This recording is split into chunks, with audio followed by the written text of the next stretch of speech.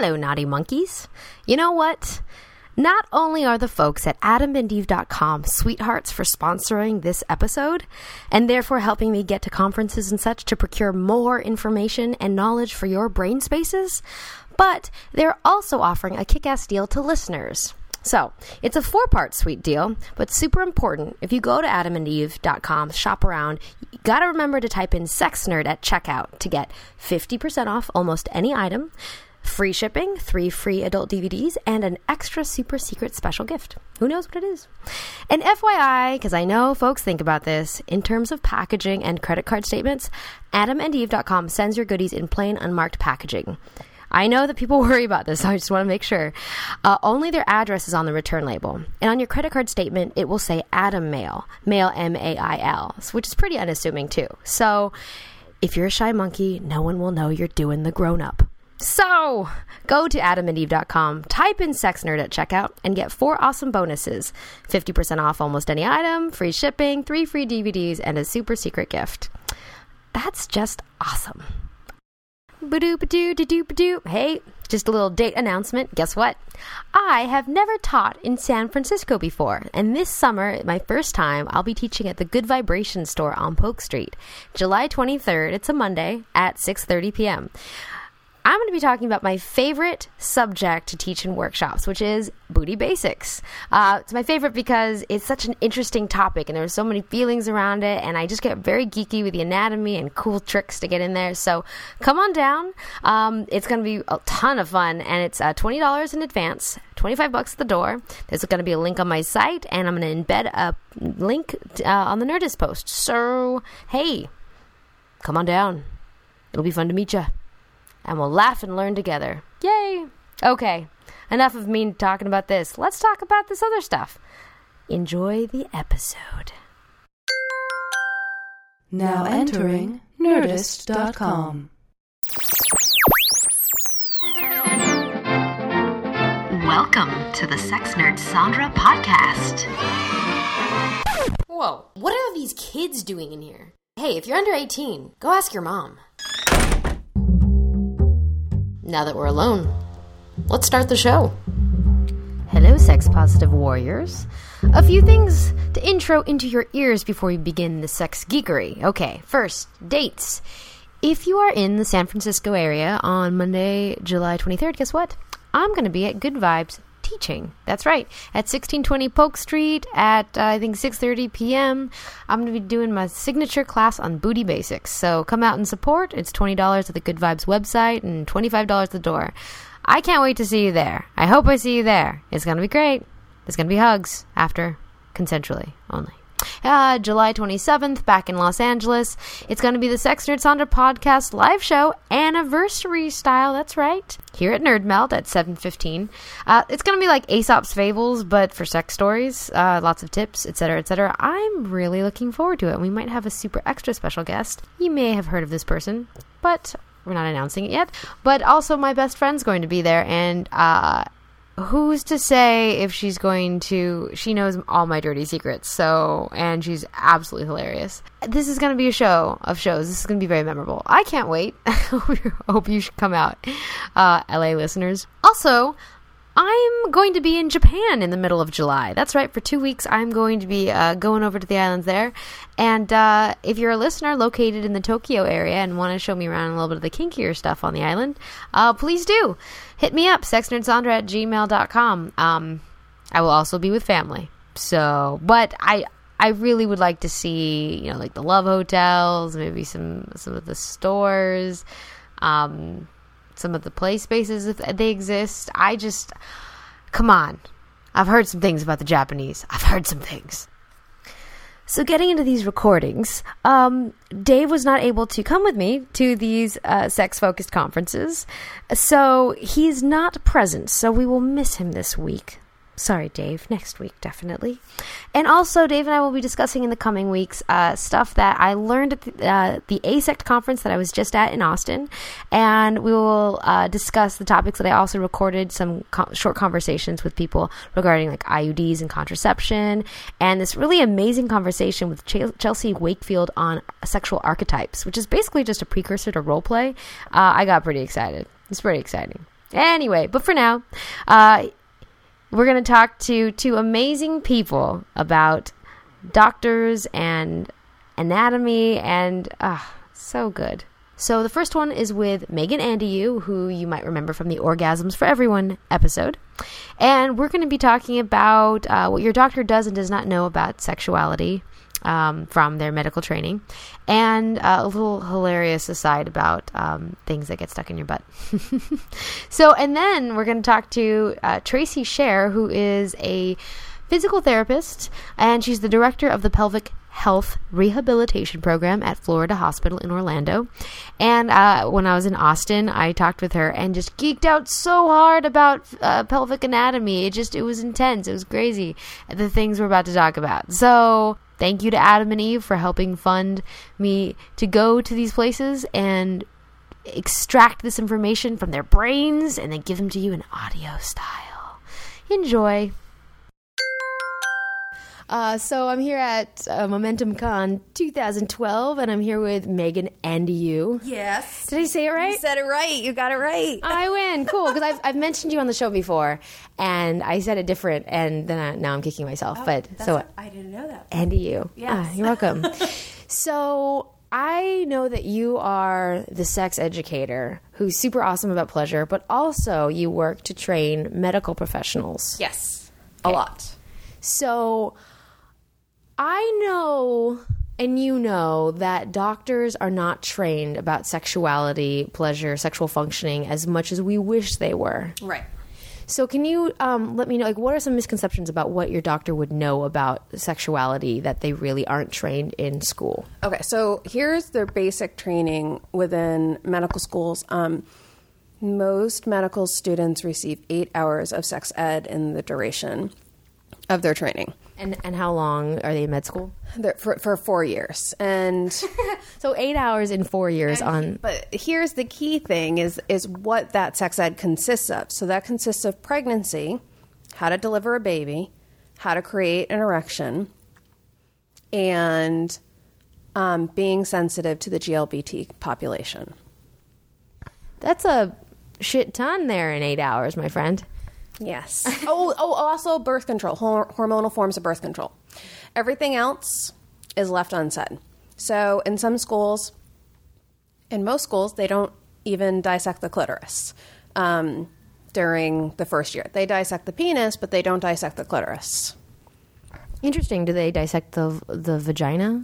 They do dissect the vagina, but they don't address the clitoris. So in certain school systems, depending on where you go, they choose whether or not that they will dissect that or even bring that up in med school. So one of the schools that I'm working with, they're having me come in to talk about the anatomy of the clitoris for the med schools because it's not taught. And so I think one of the biggest things that med school students now are asking for is, please teach us how to talk about sexuality. And the schools aren't necessarily responding. And then when they get into residency, if they do try to incorporate talking about sexuality, a lot of their elders will smack that conversation down and say, you have 12 minutes to get this patient's history. This type of questioning is unnecessary. So even if they do get it, they get slapped for actually utilizing the skills that they're trying. So they have to go 3 steps forward to try to become a sex-positive provider. Okay, and they're fighting against... And it's kind of an apprenticeship sort of situation where you're being trained by these older doctors in the older way. I've also heard that some doctors believe that their patients are uncomfortable in the sex talk, so therefore they don't want to make their patients uncomfortable, so they don't bring it up. Absolutely. So one of the main concerns is we don't want to make our patients offended or uncomfortable, but yet we don't know how to talk about sex. So how can we start the conversation, and then how can we recognize if they are starting to get uncomfortable and how to maneuver getting the information that we need versus making our patients never come back again. So... Right, and sexual functioning also can be important in terms of symptoms for other things like cardiovascular disease. So why not discuss it in these general conversations. Right. And so, someone, when I was in the bathroom today, someone from the conference was like, hey, my partner is taking medication, and I don't know if this is weird to be asking you in the bathroom, but they're taking medication for depression. And I was like, so are you going to say that they're not having orgasms, they can't have erections, or they have no desire? And they're like, not able to reach orgasm. I'm like, okay, so here's what you're going to say. You're going to go to the doctor. You're going to say, I'm not able to reach orgasm with this medication. Medical provider is most likely going to come back with, yes, that is a common side effect. Silence. Then thanks, doc. Right. And then you have to be an advocate for your own health and say, so what other medications can you put me on so that I can reach climax? Because the conversation will stop short there. Right. They won't acknowledge that, like, oh, that's a thing that happens. The end. Deal with it. That's what they say, and they don't go any further with it. And I'm sure the companies who send them lots of stationery with the drug name printed on it isn't going to tell them, like, the alternatives to that medication. Correct. So you really have to... The new generation of doctors that are coming out, a lot of them are desperate for this information. But I think that the real issue comes at who are the board of directors that create the medical schools, because they're the ones that dictate what gets taught. And so it's not necessarily the professors, it's the people who run the school that say, this is appropriate, this isn't appropriate. And that determines the future of our doctors. So what should a person do, or how should they process it if they bring up a sex problem? Like, if they're brave enough to bring it up to their doctor, general practitioner, or even their gynecologist, and they get silence, or if they're like, well... Like, I was shamed once when I went to a doctor because I had a pain on the clit from just, rough sex. Maybe, they had trimmed too short, and I just had sandpaper on clit, basically, what happened. Right. And the doctor was very, like, her tone of voice, everything changed, and I felt shamed, in that. Like, what do you do in those situations when you're feeling uncomfortable and you don't get a sense that your doctor is respecting your sexuality? I wish I could say it would be effective to name it. But it is... Like saying, I feel uncomfortable right now? Yeah. But I know way too many situations in which people have been dismissed from practices. So doctors can fire you as a patient. Oh, they're just like, don't come back? Yeah. I've never even heard of that, really? Yeah. Awkward. Yeah. Okay. So they send official letterhead saying you are no longer a patient of this practice. Here are some resources of where you can go. So doctors do have the right to fire you. Usually I've seen this happen during cases of assault where patients have physically assaulted their doctors. But more recently I've seen it in cases in which people were going for pelvic exams. The doctors physically hurt them, and they called them out and asked for a meeting, and the doctors stated, that's it. You obviously are the person who has the problem, and I will no longer be your physician. Okay, this sounds like intense, but it was physical. So just like awkward social moment, doctor physically hurt them. Okay, that's... And when they said, you're hurting me. Okay. They said, well, you should be used to this because... Oh, right, because you have sex, so therefore the speculum should... Okay, that's a whole thing. Speculums, there's a weird interface in our relationship with our doctors. Right. Wow, I didn't even know... I've never even heard of that. I mean, I was thinking more just when doctors sort of shut down and can't communicate, and then you feel weird about yourself, like, oh... So... The one person you should trust, and they're... Right. And so I would say, like, it would be great if you could be like, hey, can we talk about this? But one, you're most likely not wearing clothes. Two, your doctor is most likely sitting above you. You could ask for a meeting, but I haven't found those meetings to go well. So what I would recommend is screening your doctor firsthand. And then secondly, checking out the sexual medicine doctors. Like, there's doctors who identify as being sex positive or specialize in sexual health. And not necessarily like Planned Parenthood, but general practitioners who really focus on sexual health and pleasure.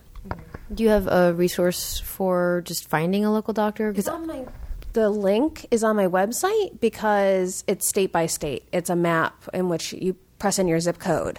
So it's the Center for Sexual Pleasure and Health, which is the CSPH.org. And then if you go to the locate a provider, there's different provider lists.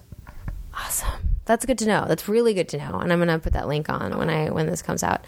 I had a really good question. Oh, I was so excited about this. Okay. Men and their penises. Yes. Okay.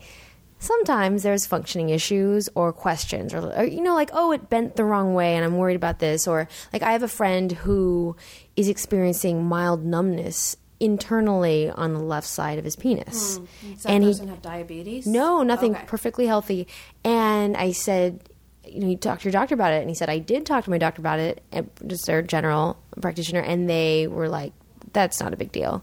And I'm like, you need to get a referral, I believe, to a urologist, but what doctor do you go to when you're having penis issues? So you typically you go to a urologist, but there are specialized clinics for sexual health care issues. And so I'm in Boston area, so there's the Boston's Men's Sexual Health Clinic, and they specifically deal with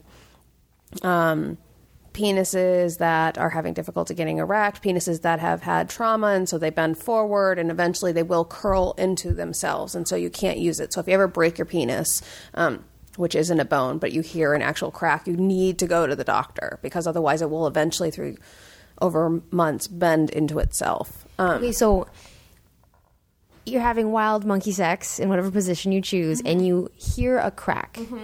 That is a sign that you've damaged the spongy erectile tissue. Correct. And you should see someone. Yes, and you will experience immense pain, and there will be bruising also. But most people think, oh, after the bruise goes away, it'll be fine, it'll take care of itself. But what actually happens is calcium will build up, and it'll turn the penis from going out to going up to going in, and then literally curling itself into like a fetal position. Okay, so this is highly freaking me out right now. And this is, but in a way where it's like, I'm human, and that's really intense. I'm sure listeners are like, oh my God, turn off I'm at the gym, I can't deal with this. Are there any, actually, now that we're on the topic, as well as are there any other things people should be aware of in terms of like things that they should see their doctor about that people generally don't because they don't know what they should do? Yeah. If you get something stuck up your butt, don't wait. The average time that people wait, like if something accidentally goes into the bottom, one, don't lie about it because they know why it's there. Someone just sent me a story about some religious, like a Vicar with a potato. Yes. He was hanging curtains naked. Yeah, and he potato fell. Yeah. On average, people wait 2 to 3 days with something lodged in their rectum before they go to the emergency room. So, I really want to stop that from happening. And they're doing it, I believe, out of shame. Out of shame of going into the hospital and being like, I have this in my ass. Or lack of health care. But if it doesn't have a flange, don't stick it in your butt. And if you do stick it in your butt and it goes into your butt, just go get it out. Just go and get it out, because waiting 2 to 3 days is highly uncomfortable with something large or in your body that's not supposed to be there. Right. In a few hours, it might be just a little bit in and you can get it out. Further up. Right. And when it travels further up, then you're talking about surgery possibly. Right. And it's a whole other drama. And there's a fantastic book that came out a couple months ago called Stuck Up, which is journal articles and x-ray images of all the things that have been inserted into people's rectums. And it's written by 2 ED doctors and a psychiatrist. That is the most exciting thing ever. It's fantastic. The x-ray images supported by the journal articles. Fantastic. I'm a butt nerd, and you're a butt nerd, it looks like, from the look of your face. So this is what we thrive on. I bought 3 copies. Oh, you win in the butt nerd category. You win. Oh man. If it weren't for porosity, I'd totally want to start just a collection of things stuck up people's butts, like a strange museum, like in my kitchen. I hear that from my physician friends, they tell me that they collect it, that the hospital has a box. Oh, I love the world. Yeah. Okay. So I don't even know where the conversation. I mean, I know we both need to get downstairs soon for the plenary at 3:30 or 2:30. The plenary with Esther Perel and Dr. Jocelyn Elders. And one more person. I can't. Lisa Riskel. She's Lisa amazing. Riskel. Yep. She's so fantastic. So there's basically many reasons to leave this room right now. Yeah. Give me a little bio of where you're located, how people can find you, what you do, that sort of thing. We have plenty of listeners on the East Coast area, so yeah. So I live in Rhode Island, travel around the country, and you can find me at omegan.com. On Twitter, it's hi omegan, and not hi ho Megan, which a lot of people actually mistake. Hi-oh! Right. And then on Facebook and Tumblr. So Tumblr is hi omegan also, and there you can get fun pictures and different medias, different uses. Yeah. Sweet. Sex nerds. This has been the best weekend ever. Thank you. Thank you. Hello, sex nerds. So, oh my God, I always start off the conference ones with this really weird, so after I say sex nerd. I'm in conference land, guys. So, hello, I'm at the ASECT 2012 conference at Austin, and I am highly sleep deprived, and we have suffered lots of wonderful sex nerd knowledge for the last 2 days, at least, and I'm not going to lie to you.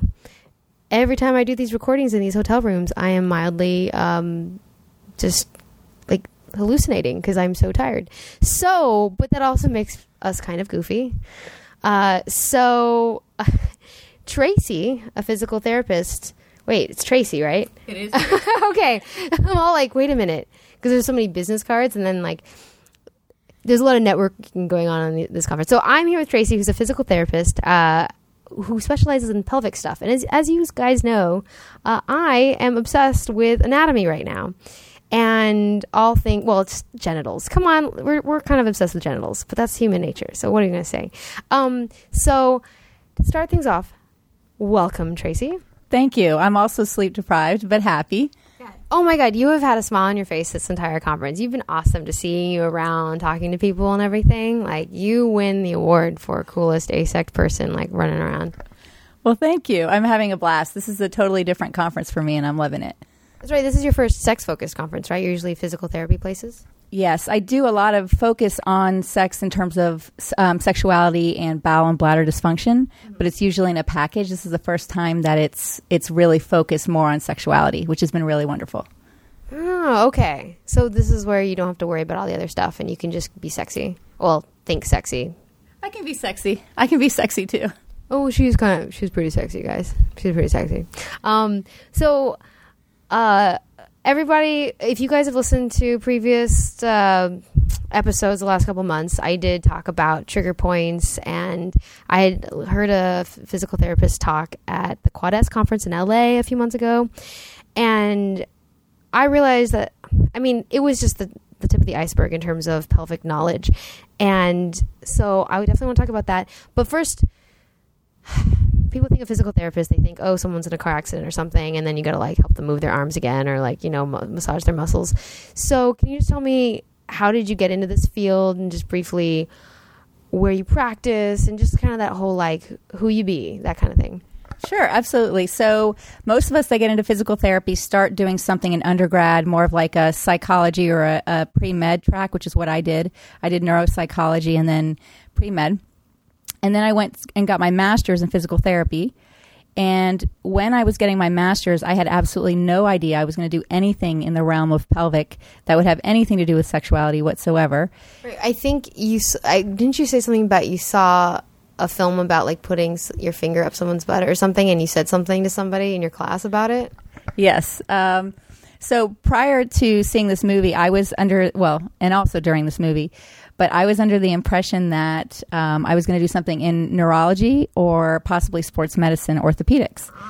So I'm watching this film during my master's program, in which they were showing basically going inside with a finger rectally, doing what's called a coccyx mobilization, which is basically a fancy way of saying a tailbone, moving the tailbone, getting it into a better position. And I remember I tapped my friend and I said, mark my words, I will never, ever, ever, ever be doing anything that looks remotely like that. And now if you fast forward for about the past 12 years, I've done that technique and, of course, many others. But that's the realm I ended up in. Never say never, Never. Tracy. It's hilarious. So how did that happen? Because I didn't even know. Okay, because I've been in the field of sexuality for a while now, and I knew sexological body workers exist, which are more like massage therapists who went beyond their training. But I didn't know that physical therapists were doing internal work, which, so yeah, how did that happen? Yeah, so I'll tell you a little bit about my path and then how it ended up turning into more of a career that I didn't even realize. So I had an opportunity to work in different clinicals. So as in our schooling, we do different clinicals. And I had an opportunity to work. So I did an orthopedic clinical, and then I went to what was called an orthopedic and women's health clinical. Mm-hmm. And what I didn't realize is the first day I got there, and my instructor said, go ahead and put some gloves on. You're going to go ahead and do a vaginal exam. Or basically a pelvic musculoskeletal exam. And I had no idea. I thought women's health meant I was just helping women dealing with maybe some, strength issues or hormonal issues. I had no idea the extent of it. So you were tricked. So essentially I was tricked. So I arrived first day, first patient, glove on, and I was welcomed into the world of a vaginal musculoskeletal exam. This patient was actually a physician, so she didn't mind. She thought it would be good learning experience for me.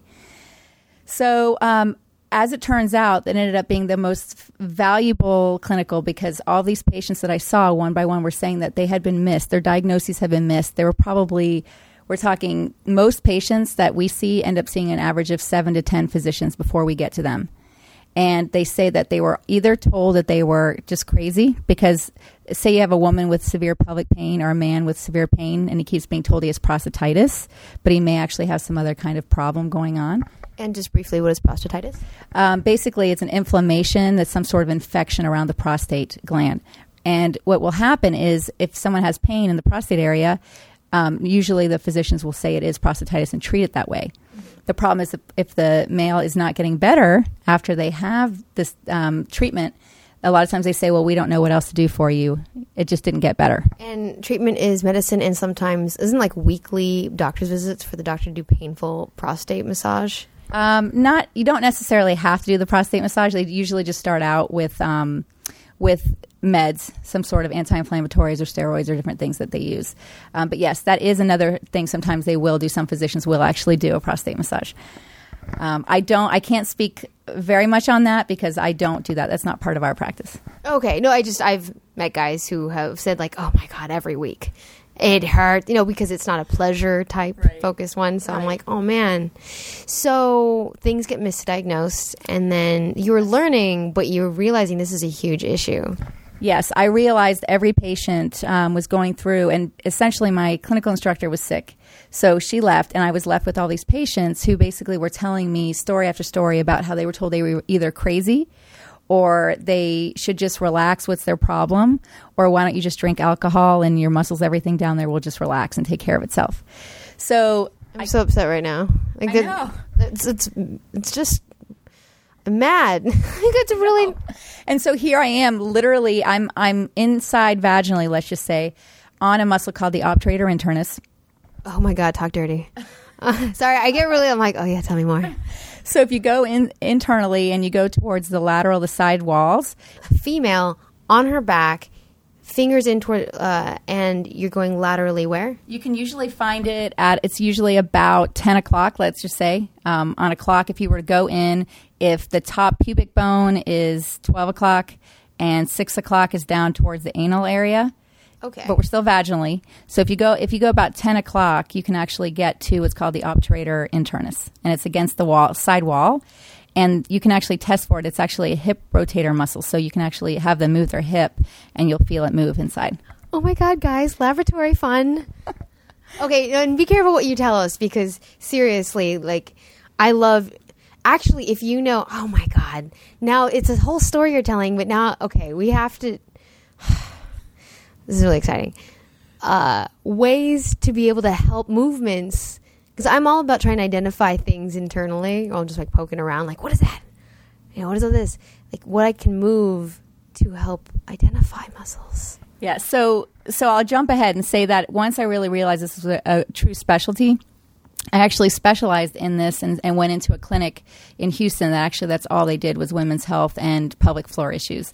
So then there's actually courses you can take. So for a physical therapist, in order for them to be able to do this, and I'll come back around to the laboratory part, in order for a physical therapist to do this, they have to go through a series of classes. So there's what's called PF1, PF2, PF3. It's basically a pelvic floor series.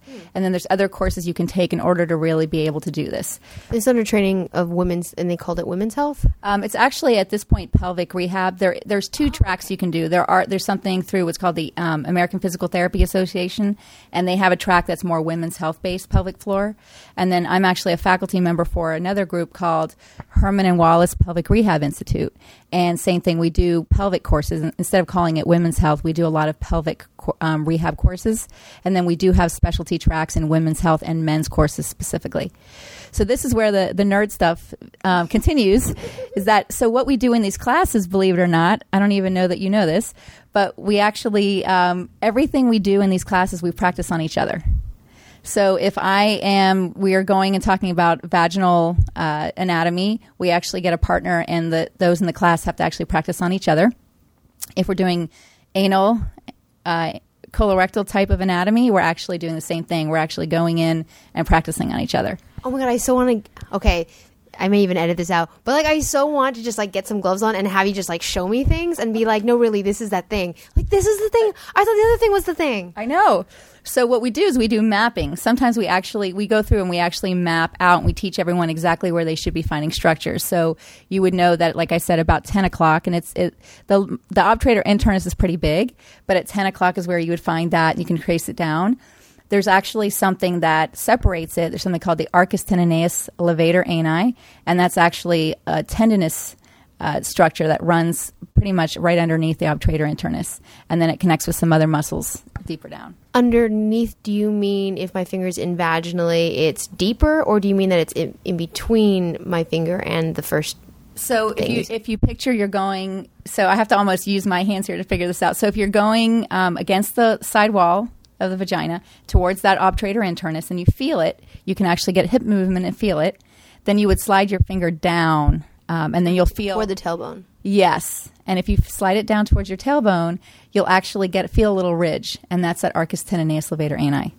So what we do is we actually do mapping, almost like a guided imagery, where at some point during these classes we say, okay, we're going to take you through, go ahead and slide in at 6 o'clock, you're going to feel, and then you're going to go to either, let's say, I'll say 5 o'clock and 7 o'clock, and that's going to be more of your levator ani, or we call it the pubococcygeus or pubovisceral, again, for the nerds out there.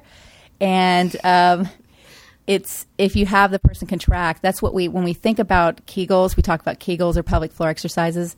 That's what that is. It's the pelvic floor muscles, what we talk about, but there's many more muscles in there. Those are just the ones we identify with most. But that's when you can get really interesting, and you can slide up and get to the obturator internus, that arcus tendinaeus levator ani. Oh my God, you know Latin? Oh my God, that's so romantic. I know. And then you can go even further back, and then you're on what's called the iliococcygeus, and that's the arcus tendinaeus levator ani is what separates the iliococcygeus and the obturator internus. So I know. I'm talking very sexy. No, here. it's like at some point, like about 3 Latin words ago, I got a little lost, because then I started thinking like lower, higher. Are we talking anterior, posterior? And then I get lost in those words. I'm like, are we toward a thigh? But it's hot. That's all I'm saying. It is. And I think the thing that's interesting is because it's, it's a real structure, it's 3D, that when you go in, there is a way to kind of map it to say, okay, we're going to go first superficial, and we'll be more on the first layer is called the bulbo cavernosus. That's one form of it. Oh my God, the bulbo cavernosus. We have to talk about the bulbo. The bulbo. Oh my God. Because I just read that one is the one. Sorry, I keep interrupting you. No, that's okay. But I'm all like, that one is supposed to be, from what I read recently, the orgasm muscle. I mean, there's lots of orgasm muscles, but that one actually is the one that like randomly contracts when you're turned on and rhythmically contracts when you're orgasming. I have to say, I think the bulbo cavernosus is very underrated. Sometimes when people have pelvic pain or issues, we actually treat the bulbocavernosus. A lot of times if someone has pain or burning around their vulvar area, it can be from the bulbocavernosus. Also, when you have contractions, the levator ani are the big muscle movers there, and that's what you think about for orgasm. But also, yes, the superficial muscles at the bulbocavernosus definitely have a contractile quality as well during that time. Do all of the pelvic muscles contract during orgasm? There's a general, yes, there's kind of like a wave of contractions throughout the pelvic floor.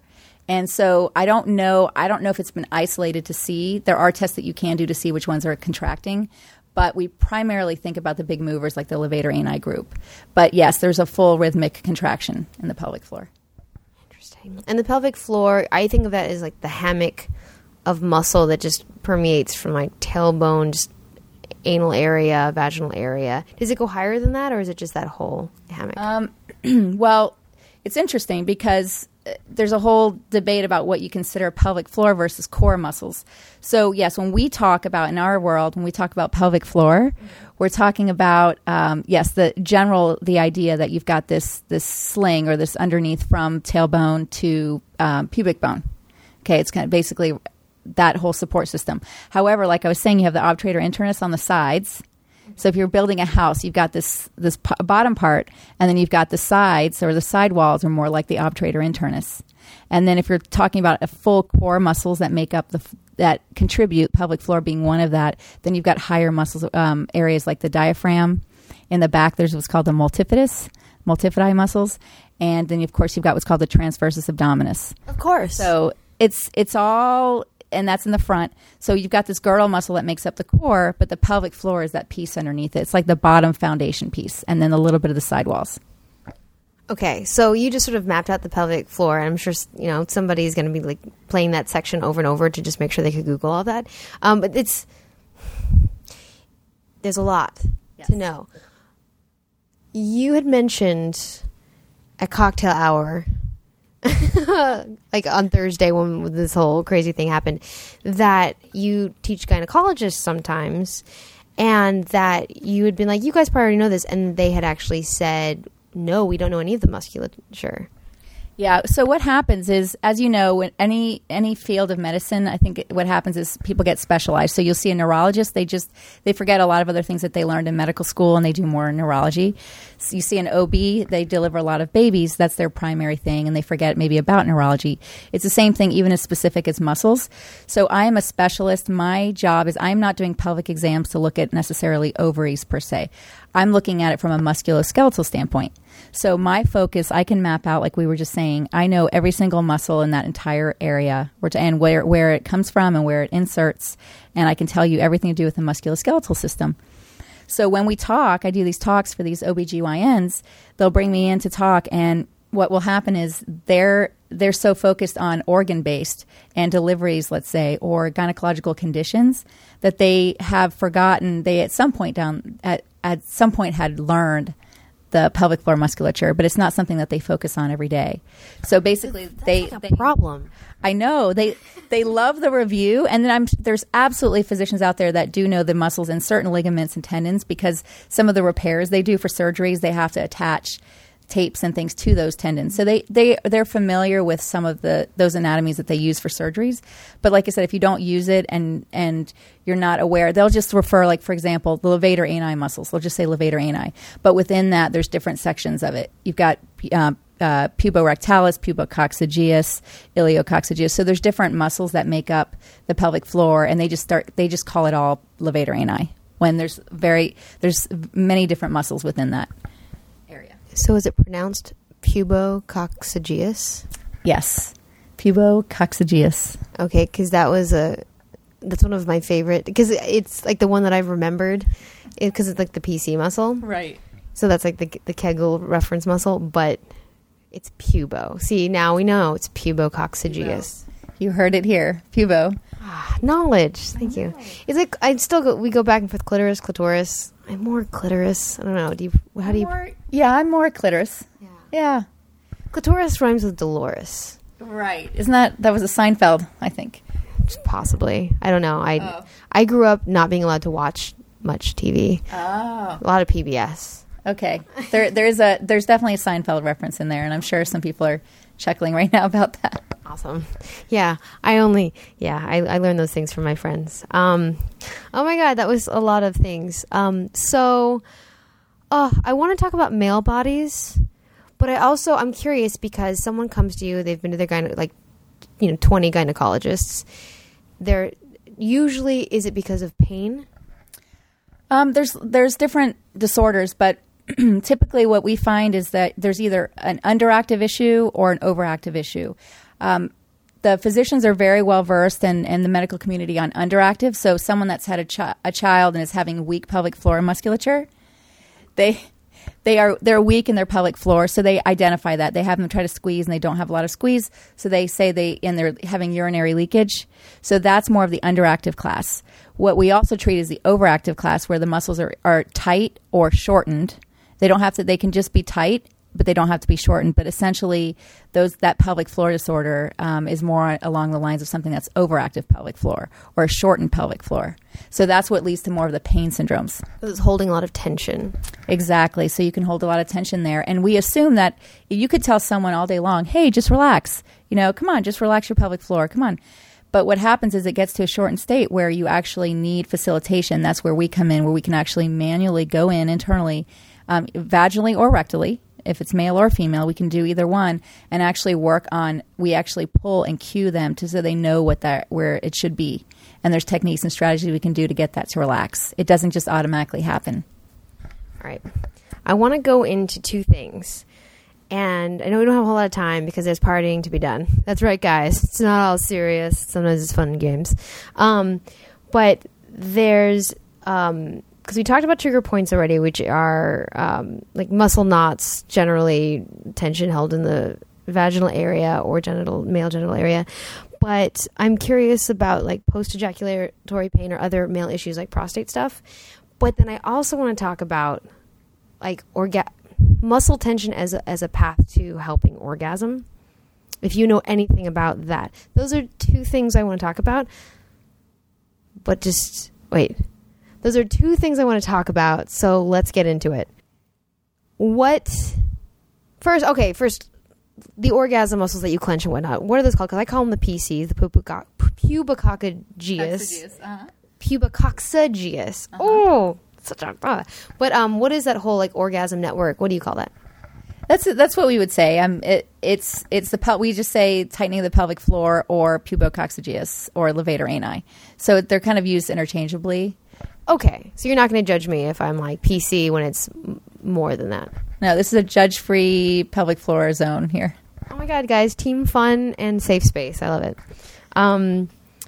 Short question. You are manipulating internally, vaginally, and anally. Mm-hmm. Now, a gynecologist is just like, all right, here comes the speculum. But is there a deeper conversation or more thorough conversation around the fact that you're touching them and it might be interpreted sexually, or like a professional distancing conversation about what you're about to do to them?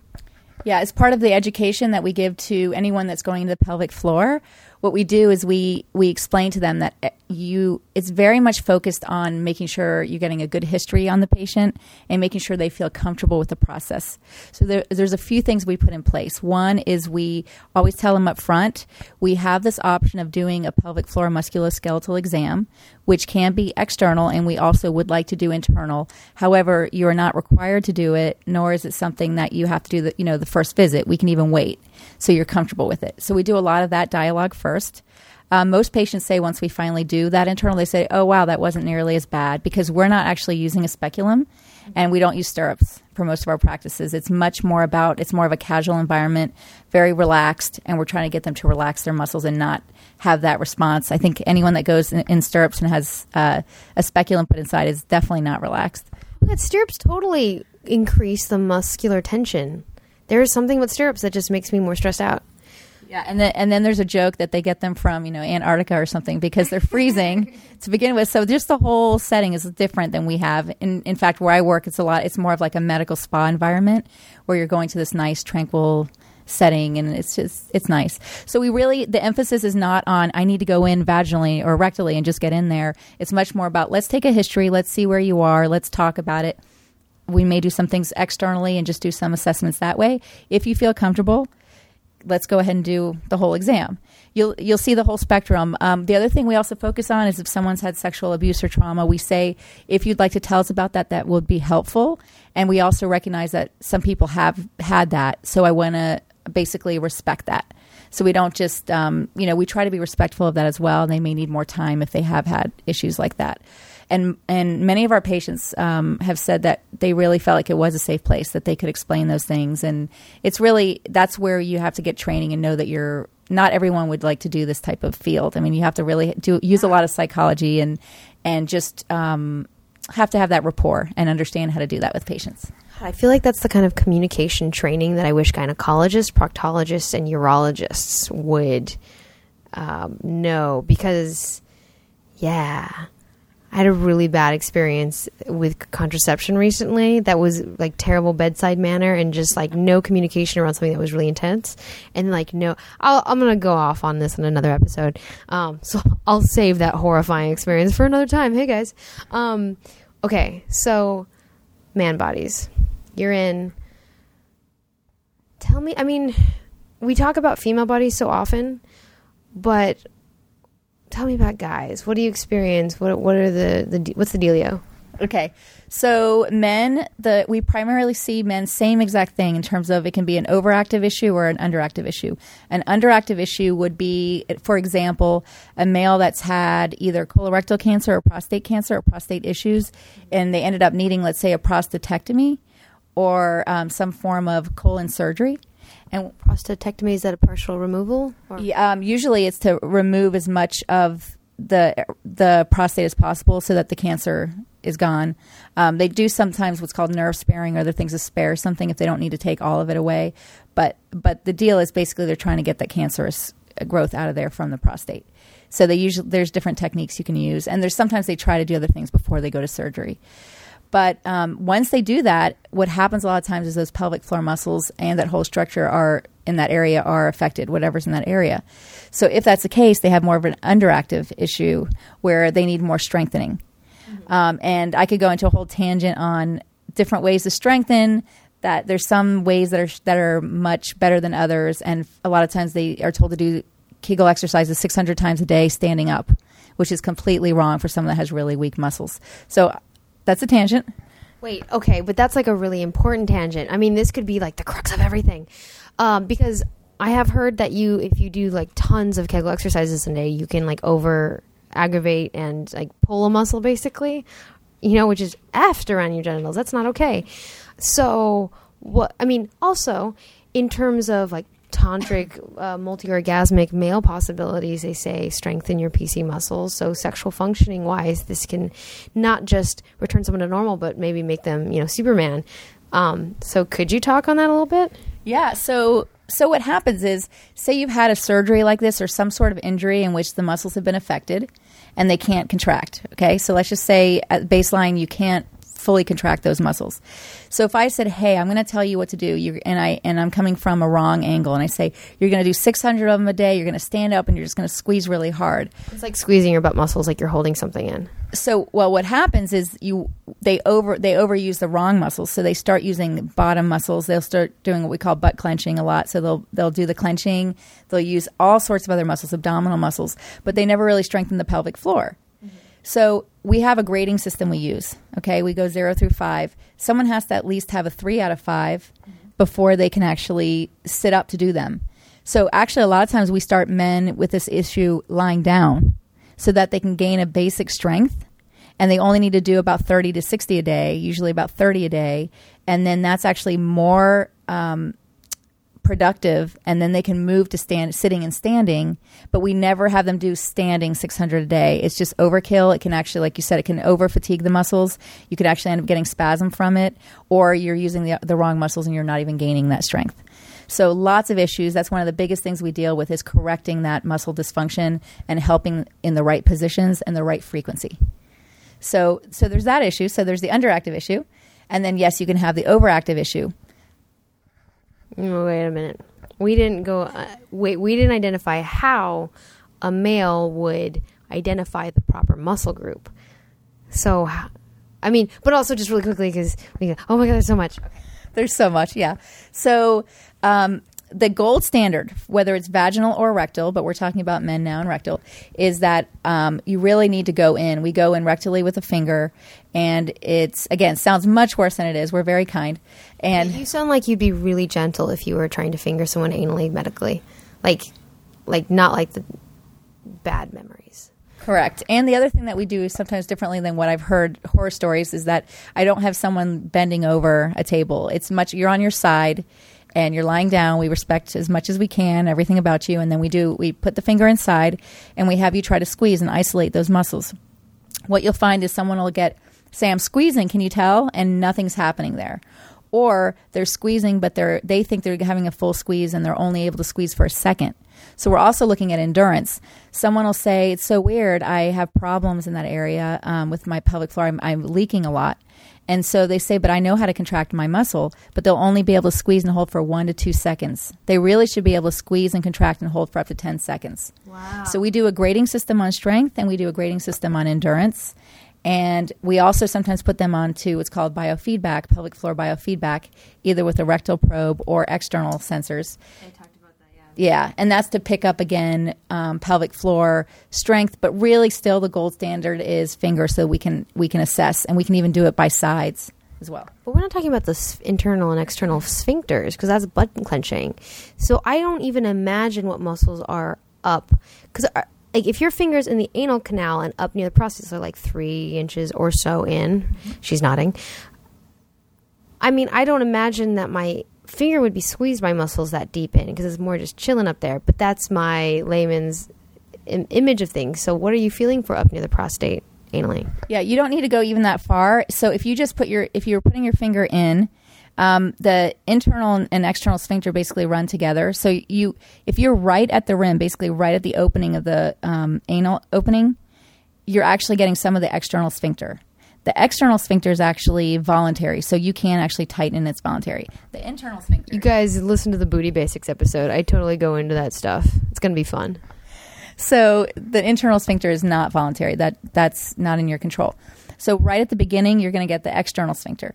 Then if you just go in, we usually say about kind of like mid, the knuckle, the first knuckle in.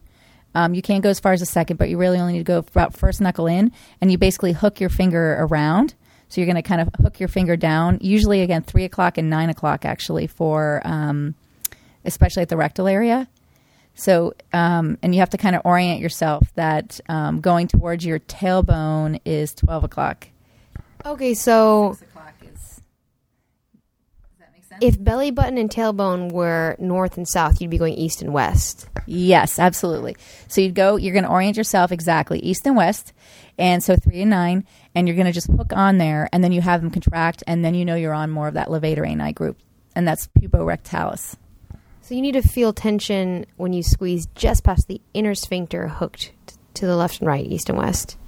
This is really specific.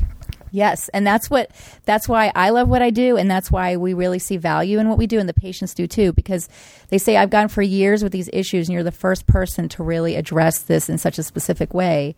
So, and there's so much to it. You know, it's not just the strengthening, it's sometimes the opposite, like we talked about. So it's very complex and fascinating. Oh my God. Okay, so that was actually in itself incredibly valuable, talking about that. Like, that's interesting. Like, I would have not known that. Yeah. And ideally, I like it when I can, like, relax all my muscles and just really isolate those muscles. You're nodding. Like, that sounds like you shouldn't be clenching your abs you shouldn't be clenching everything. Really isolating those muscles. Yeah, so in an ideal situation, you want to be able to just use your pelvic floor. Now, we have cases, and again, this is why it's so complex. If someone has such weak musculature there where they cannot access, you try to get them to squeeze, and they either don't know how or they can't get a squeeze at all, then we do what's called on purpose accessory muscle overload or something, where we're actually pulling in different muscles. So we may purposely tell them to squeeze their abdominals or squeeze their glutes and do that a little bit more butt clenching, which is very different than a pelvic floor contraction. That sometimes stimulates the pelvic floor, those muscles there, the puborectalis, to tighten up. But ultimately, the patient needs to be able to learn to just use and isolate those muscles. Once they know how to do both that as well as the other muscles, you can put it all together. So it's kind of like there's different stages to strengthening. Okay. So that's that. I mean, that in itself, that's key because lots of people practice these exercises to become like superheroes in the bedroom, basically, and we may be doing it completely wrong. So if they're holding too much tension, like one ex-partner I had who was all like, not happy after ejaculation when I realized, it's because they had so much muscle tension in their back and their butt everywhere. So yeah, mainly I realize that this is a whole conversation, but it can manifest itself in pain after ejaculation. Any other ways that it manifests itself? Yeah. So, and just to point out, I want to make sure you know that anytime someone has pain with ejaculation or some sort of problem where they think they may have muscle tightness, we always still recommend they see their physician first, whoever it is. It could be a urologist, internal medicine doctor, a colorectal, whoever they feel most comfortable going to. They need to clear out and make sure it isn't an infection, because there are causes. There can be lots of infections that can cause that pain. There's a variety of other medical diagnoses that have to be ruled out first. But once it's pretty much clear that they don't have any sort of infection or other medical issue, then that's when it's a really good chance that it is musculoskeletal. In terms of these actual pelvic floor spasms or tightness in men, what we usually typically will see is someone will have, like you said, maybe pain with ejaculation, or they'll just have a testicular pain. They'll just walk around with pain in their testicles. It just doesn't feel good. A sense of heaviness. They may describe it as having a golf ball type of thing feeling in their rectum. That's a very common thing we hear. I feel like I'm walking around with a golf ball in my rectum. Does the testicle being pulled up into the body, is that also a symptom, or is that a totally other thing? Yeah, that's totally separate. Okay. This is more like they get that feeling because the muscles are in such bad spasm. It gives them the feeling like they would swear something's there, and it's not usually. The other thing you'll see is someone that's a cyclist or that does heavy, there's certain kinds of exercise and things. If they do a lot of heavy squatting and things, sometimes they can actually get either inflammation around the pudendal nerve there, or actually so much trauma, or if you're constantly on a bicycle seat, you're getting... That's like serious pressure, dudes. Yeah. So one of the things, if you're having problems where you get numbness in that area when you're cycling, or you start to feel like you can't sit because you have pain there, that's a good chance that you're getting irritation to that pudendal nerve, and you don't want to end up with trauma or scarring in that area. So definitely consult with either a pelvic physical therapist, or stop cycling and essentially back away from it, because you can do some damage with that. Doesn't mean all men will have that. It won't happen to everyone, but it is something that we see that happens in cyclists where they have that problem sometimes. What about erectile dysfunction in terms of not being able to keep an erection? Is that ever related to any of these things that you work with? Yes. So we don't usually advertise, nor do we say we treat erectile dysfunction per se. But what happens is, like I was saying before, if someone has a prostatectomy or some sort of surgery there in that area, everything can get either inflamed, or actually some damage can happen either to the muscles or somewhere around the nerves. So what happens is we found that there is a correlation. If you can get the muscles stronger there, it actually will help with the erection. So what I always tell my male patients is, I'm treating you for urinary leakage or a pain syndrome, whatever it is, but if we can get those muscles to function, and typically when we talk about function, regardless if it's vaginal or rectal, it's contracting properly, relaxing properly, and then actually bulging out properly. So if they can do those three things and really have a good contraction, they'll actually it should really help that erection as well. So interesting that you mentioned that, because in the past year I learned that it's not just the tightening and the relaxing; it's the pushing out, and you call it bulging. It's the first time I've heard it called that, but just like the ability to bulge, push out versus pulling in. Yeah. So what happens is a lot of times people say, now we're getting into a whole other disorder with pelvic floor, which is, so someone has constipation and what's called an outlet dysfunction. So everything should be working perfectly. They go to sit down in the toilet and they say just won't come out, and I have to strain. What can happen in that case is that you actually are not having the proper timing of your pelvic floor. And when you should be letting go and bulging, you're actually a lot of times doing like almost holding your breath and creating a contraction. And so you think you're bulging, and you're actually doing the exact opposite. So you're basically, there's an obstruction. So we do a lot of timing and encouraging the muscles to properly contract, relax, and then teaching them how to bulge out a little bit without holding their breath or turning red. Okay, so we need to wrap it up. That was a whole lot of, wow, guys, bodies, right? Why isn't there a manual? Oh, wait, there's a lot of manuals. But not the right kind of manuals, it feels like. You should write, well, I'm all like, I'm like pointing at her face. You should write a book. I'd love to. Awesome. To finish it off, I have a question, and you just have to like say yes or no or maybe, but I've talked about how muscle tension, like if I just lie down on the bed and relax everything and have someone like manually stimulate me, I may only be able to get so far. But if I like start pumping the genital muscles and tightening, it seems to increase chances of orgasm for a lot of people. I mean, I say myself just because, hey, I'm a human and I've got stuff that other people have. Why does that increase the chances of orgasm? Do you know if that like stimulates the pudendal and pelvic nerves? Like, how is that related? You've got your thinking face on. It's okay. We don't need to have all the answers all the time, but what are your thoughts? Well, the thing that's important with orgasm and why some women cannot have it or have difficulties with it is that you have to have a normal functioning pelvic floor in order for that to happen. So like I was saying earlier, I really want someone to have the ability to fully contract, fully relax, and fully bulge. If someone's already tight and they're not going to have as much of an opportunity to have an orgasm because if their muscles are already in a shortened state and they're tight, you don't have that contractile fluidity, I guess, where you can't contract and then relax. It's just staying tight. So if you could actually get it to relax properly and then try to actually get a really nice contraction right before an orgasm, you're actually going to have more of a chance of tapping into that whole flow of the muscle contraction moving at the same time. And you've got more blood flow, and then you've got the nerves kicking in and creating that that feeling. So that's why there's a lot of problems with orgasm, because if your muscles are not functioning correctly, you're basically not tapping into that whole process. Okay, it's really validating to hear you say that. And I don't know if I was talking out loud on an episode or if this was with a colleague, but there was this like, what is that? What is a visual of like a drum? Like you think of like the skin on a drum, if it were like being blown outward and being sucked inward, and if you can create that, like you have to have full range of muscle to totally relaxed and pushed out to tightness. So what we explain to patients a lot is the elevator. So basically, let's just say you're starting at ground floor. We're going to have you contract and go up, let's just say, and we sometimes grade it. We'll say go, and you can even try this. You can think about it, try it, sitting down. You're going to tighten up, squeeze, and go to level 1.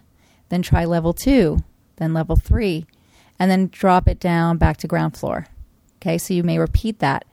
Then you're actually going to try the opposite, which is we're going to try to go down to the basement now. So you're actually pushing down a little bit and making it go down towards the basement. And then you're going to come back up to ground and then try again to nice squeeze. Guys, do it with us. All right? Go through the floors. Use your inner elevator. So inner elevator, you can do it one of two ways. You can either just do what I did, which is basically start at ground level. And we're going to go level 1, level 2. Yes, we're both doing it right now. Yeah, I'm doing it. Level 3. Level 4, oh my God. Go down to ground, and then we're going to actually go down into the basement. So push down a little bit without holding your breath. Oh my God, I got to breathe. And then back up again. Okay? Or you can we're going to go one more time, another option. Go ahead and just tighten up, squeeze, going all the way up to 5. Oh my God, is this like the fantasy? And then relax. And then you're going to bulge down against the basement, which is a wonderful place. The basement's a really good place. They got snacks down there. What's interesting is when you say return to the level 1, I immediately clench. Oh. So I need to work on bulging out and relaxing more so that I can return to a relaxed state fully. Tracy, thank you so much. Tell me, is there anything you want to promote, like where you are, how people can get in touch with you, if they can email you or if you have Twitter, and resources to find pelvic therapists in their area? Sure. So I am manager of a program for a Florida hospital in Orlando, and it's called the Pelvic Health Rehabilitation program. And so that's one way that you can find me or resources there. I also run something called pelvicguru.com, which actually has a lot of resources on all these things I've been talking about. We're doing articles and getting guest bloggers as well to discuss these kinds of issues related to the pelvic area, so bowel, bladder, and sexual function. And then I also teach for a company called Herman and Wallace Pelvic Rehab Institute, and it's CEU education around the country. And it's really good information. You can go to the website there. You can also access something called American Physical Therapy Association.